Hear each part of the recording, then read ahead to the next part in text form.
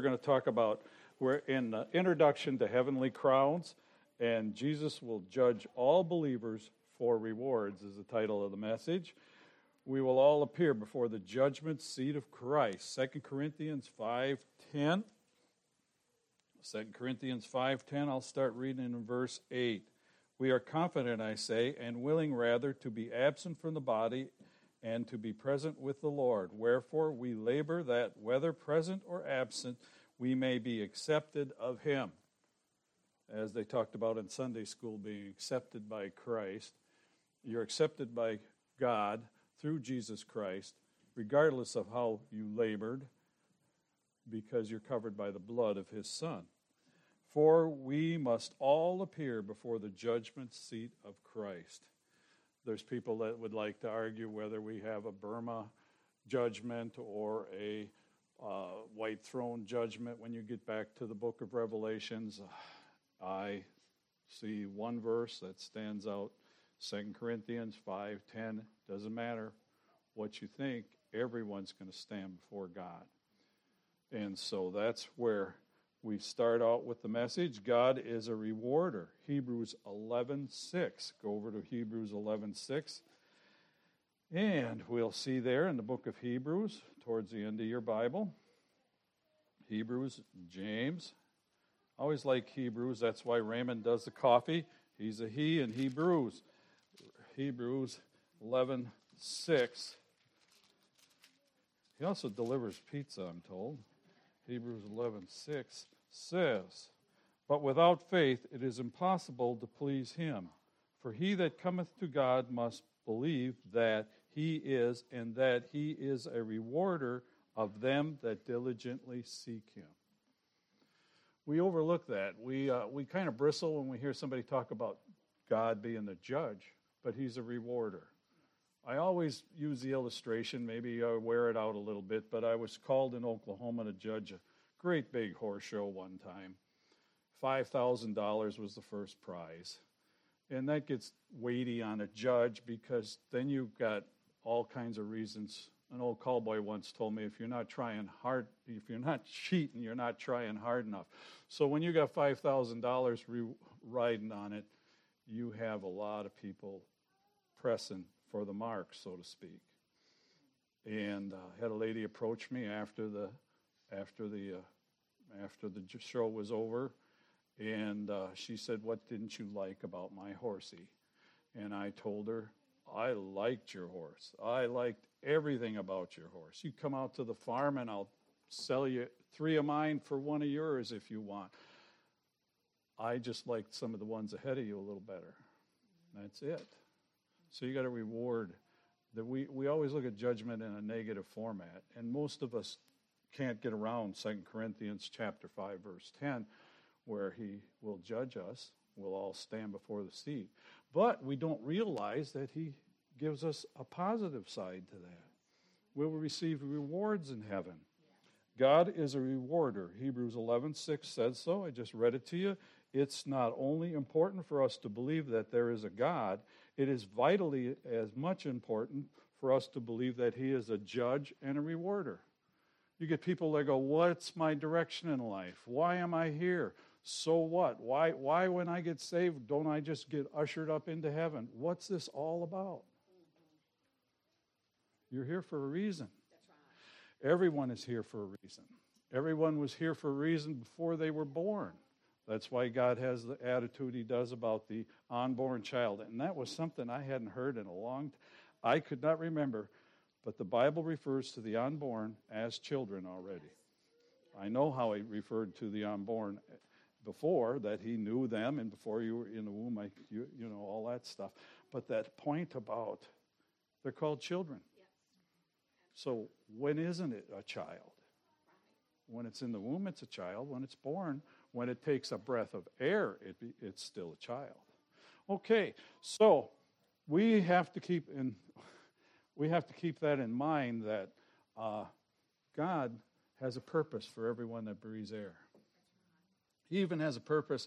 I asked one time when I was a young man, why is my little niece handicapped? Why is she emotionally, physically retarded? Why can't she talk much? And why is her heart so big, her chest swells up, and she has a heart attack when you sing happy birthday to her?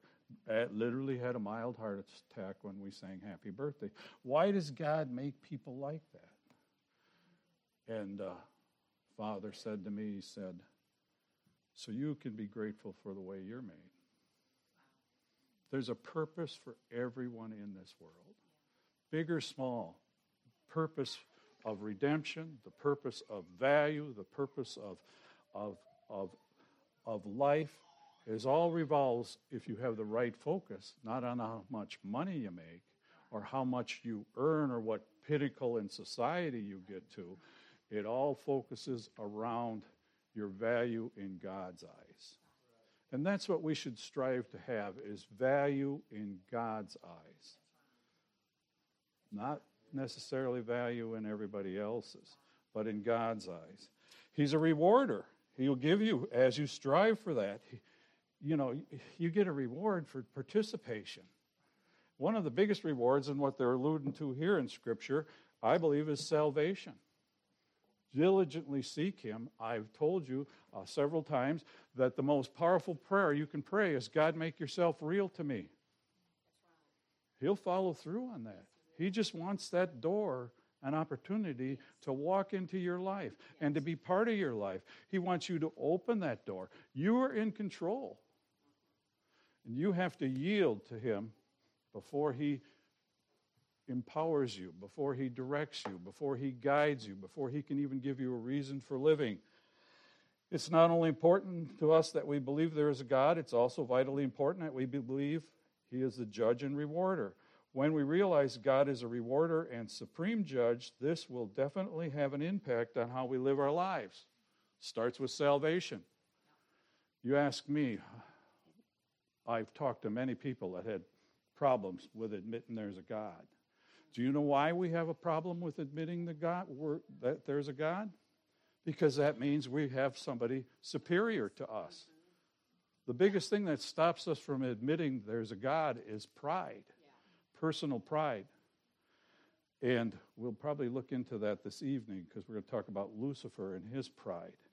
But God wants us to admit he's there. And once we admit he's there, then we know there's a standard. Then we know there's goodness. Then we know there's value. Then we know there's different things in life that we have to contend with. And we have developed the right attitude. If you go, there is no God, you're free. Do what you want. No conscience. No. A psychiatrist once told me, he says, you Christians, you guys all got overdeveloped consciences. Amen. The Holy Spirit moves upon this land, and he moves upon our hearts, and he dwells within us, and he enlightens our conscience to a degree. You get a conscience when you realize there's good and bad. Otherwise, you don't have a conscience. And you've been given that as a gift. So that you realize sooner or later, and I'm going in circular reasoning, they call it, you'll realize sooner or later there must be some place where value starts. Otherwise, we'd all be working for gold, and why would we work for it? Why would we do anything? What sets gold as a value? Well, what sets gold as a value is not putting God as a value. It's a replacement. Just like anything else in our lives, it becomes a replacement for the true value of God in our lives. God has rewards for us here and now. Malachi 3:6-11. And you know me, I don't like to preach on two things, mother-in-laws and money. I had a dear, sweet mother-in-law. I'm just picking on Brother Russell from Sunday school. But I want you to look at some verses here. I think this is a classic portion of Scripture that shows us that God doesn't only judge us, but he rewards us. We take it so much, we get this critical attitude that I grew up under a religion, and it was a religion. I didn't have much of a faith because everything just was cut and dried, and that's the way it was. I didn't have to exercise any belief because if I was bad, I got spanked. If I was good, I got a reward. So it was easy for me to kind of comprehend that God has two sides to the coin, so to speak. But he wants us, especially when it comes to this portion of Scripture, to realize that he is a rewarder, and he is righteous, and he is truth. When God becomes part of what we try to be, God becomes part of what we do. When God becomes part of what we do, he becomes part of what we are.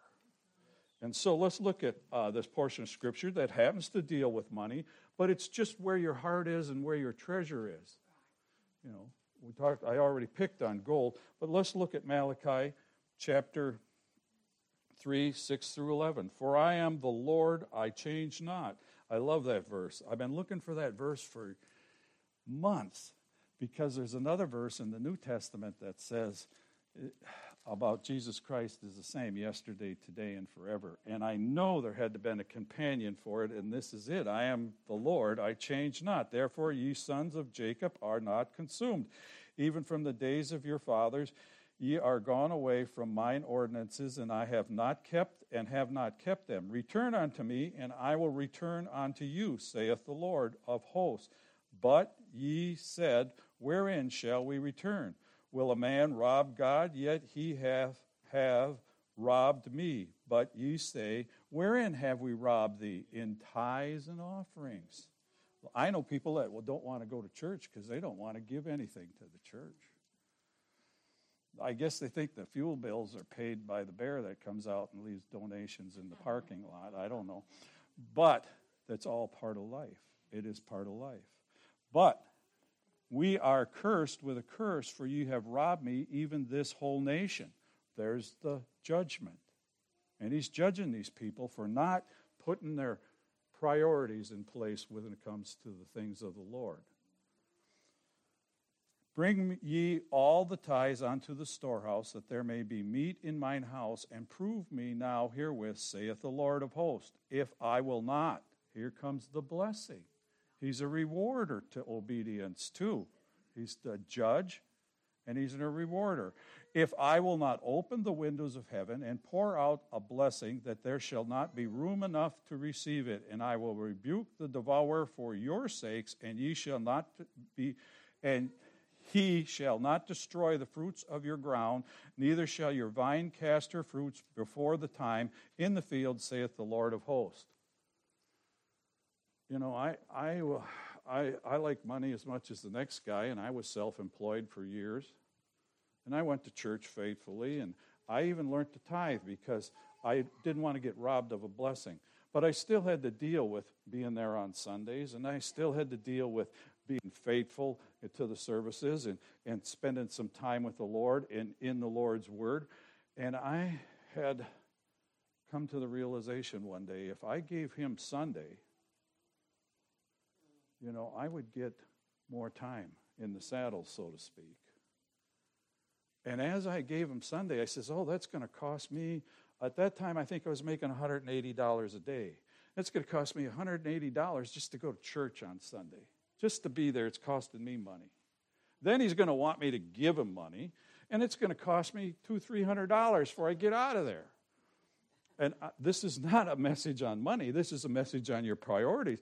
And as my priorities got right, and I started giving him my Sundays, I found out I had just as much money at the end of the week, at the end of the month, as I did when I gave him my Sunday. In fact, I got a little more from time to time. As I said before, I used to go to the racetracks and work the racetracks. And I was getting clients all over the place, and they knew I wasn't going to be there on Sunday when they ran their races, which is very important to a lot of those people in case the horse loses a shoe or something like that.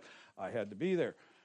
They knew I wasn't going to be there, but they still took a chance because they knew I was honest, wasn't going to make any detriment to them. And I was getting more and more people. I get people call me up. Oh, you're the guy who you're only there through the week? Yeah, we'll be there. We'll come a day early and you can shoe them up on Thursday instead of Friday, and all kinds of things. The Lord blessed it, directly and indirectly. Now, it didn't happen overnight, but it happened rather quickly. As you yield to God and allow and become obedient to God, you're going to reap rewards. Another reward is, I stood before God one day with a back out of surgery, woke up from surgery, 3 days in a coma. I woke up and she was crying her head off. I thought I was out for 3 hours. I did. They said, 3 hours you'll come to and you'll be just fine. You're going to get up and you'll probably be able to walk out of here in a couple of days. I didn't walk out of there for 60, 90 days. The knife must have touched some nerve in my back. He said, we don't know exactly what went wrong, but you are now paralyzed from the neck down. And I laid there in bed and I go, Lord, I gave you Sundays, I gave you Wednesdays, I went to seminary, I went to church, now you got me laying here and the rest of my life I'm crippled. Do I look crippled? I'm on borrowed time because I gave God my time. I can stand before him and go, Lord, I gave you Sundays, I gave you Wednesdays, there was missions conferences, and I did all kinds of things, and why you do? Well, it's maybe time, next time I'll go home. But right now, I can tell you, I'm not worried. I'm on borrowed time. As John R. Rice once said, he said, as a guy held a gun to him, trying to rob him, he says, what are you going to do? Give me a promotion? You know? Exactly. You're going to get promoted. I'm going to get promoted one day. Now, one of the things that all did in my life is help me to arrange my priorities even more. And that's why as I come to this church now, I'm already thinking and preparing this church for the next one that comes. And that's only right. I'm not going to live forever, and I got news for you. You're not going to live forever, and neither are you, because my Bible says it's appointed unto man once to die, and after this, the judgment. And you're, as sure as I'm standing here, you're going to be judged. And are you going to get rewards, or are you going to get shame on you? Well, we're all going to be in heaven. That's great. But you know, you could put off being there by your attitude on life right now. I've seen people ushered into the gates of heaven. I think of a man that stood before me with tears running down his face, beat to a pulp. I couldn't recognize him.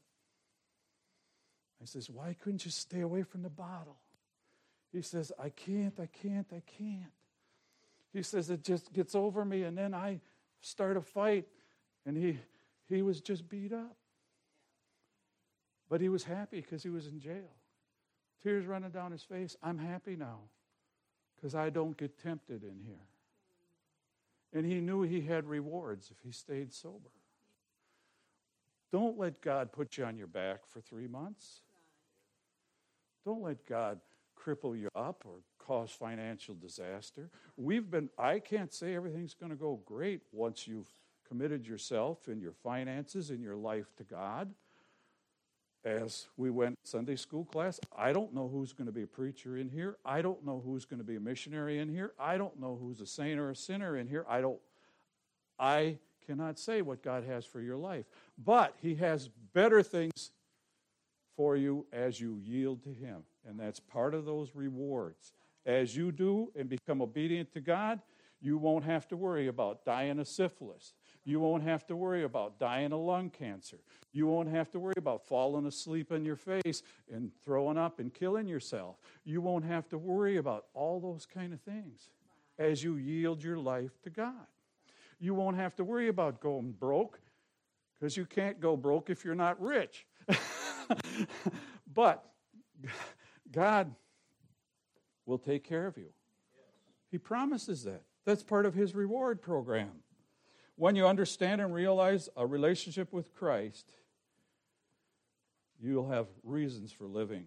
Yes, God is a judge. He is just as he is a judge and a rewarder. God has to judge sin. That's called justice. And God judges goodness. That's called rewards. So, when you submit yourself to God, it takes courage to put yourself in someone else's hands as a judge of your life. You're going to have to let him. You're going to have to submit to those ancient words. You're going to have to submit to what he'd have for you to do. And you'll have, I tell you, I would rather be in God's perfect will than outside of his will and rich, outside of his will and healthy.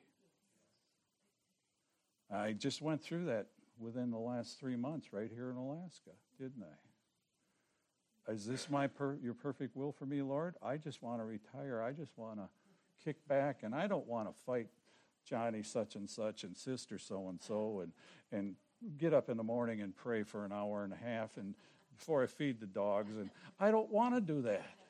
I just want to get fat and happy. And he says, you won't get either one if you don't give me my time. And I got you here for a reason. And it's all fell together for your sake and the sake of others. Encourage one another, my Bible says. That's why you're in church today. I hope this ends up some kind of encouragement for you. Let me go through the last of it.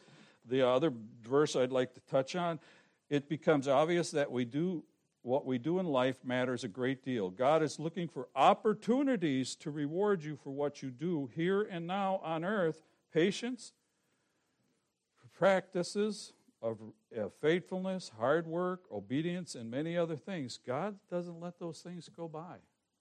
You might say, oh, I had an aunt, or I had an uncle, or I had a cousin, did everything right. Did everything right. Never wouldn't say poop if they had a mouthful of it, as the saying goes, which they never said about me or my grandmother. Where do you stand? Where does that person stand with God if all of a sudden you see tragedy in their life? Well, I think God wants them home. I think God's rewarded them. You don't know. I know. I got word this week, within the last 24 hours, that 3 co-workers of mine over the years, faithful men of God, wonderful servants of God, people I've sat down, prayed, and fought the devil with in old folks' homes and in churchyards and in backyards, men that I stood shoulder to shoulder with, all died of COVID in the last 3 months. 3 of them. They might have not made it this far if they hadn't done what they did before. I know they're at peace with God. One of them, one of the survivors, who was a Mick, and that's why I get you Micks all mixed up. It's McDaniel, McDonald, McGraw. His McGraw was who called me. And he said, Roy, he's gone. He said, he's gone. I talked to him just the other day. He came out to the farm and we were shooting guns. And I seen his son, he's got 2 boys. And, he was there. Yeah, well, one of them was haywire with him a couple of years ago. No, they're back together. Life is great for him. And he's gone now. I says, yeah, we'll get together real soon. Real soon. Real soon. God will reward you. He sees you. He knows what you're going through. I seen a little gal singing the other day on the internet. She's singing, He knows my name. He knows your name. He knows every one of you. Let's all stand. Matthew chapter 6 says, so that your giving will be in secret, and your Father who sees that is done in secret will reward you. Talking about how we to give. Just followed through on the money side of that message. But in principle, I'd like you to, if you want to know where you stand with God, one of the first, now we got this thing we call a charge plate, and everybody looks at that on their statement. Look on that statement, see where your priorities are. That's what, money reveals a lot about your priorities. Oh, I ain't got any money. Okay. Then start figuring out where you spend your time. Where do you spend your time? Time is money, isn't it? It's all where your faith is, where your heart is, where your attitude is. Yield to God. And you know what? I don't want to say it quite, but God will yield to you. Yield to God. I don't know what He wants for your life. I don't know what charge He has for you. What you want to talk over with Him. But as you submit to His word, I promise you, He will reward you.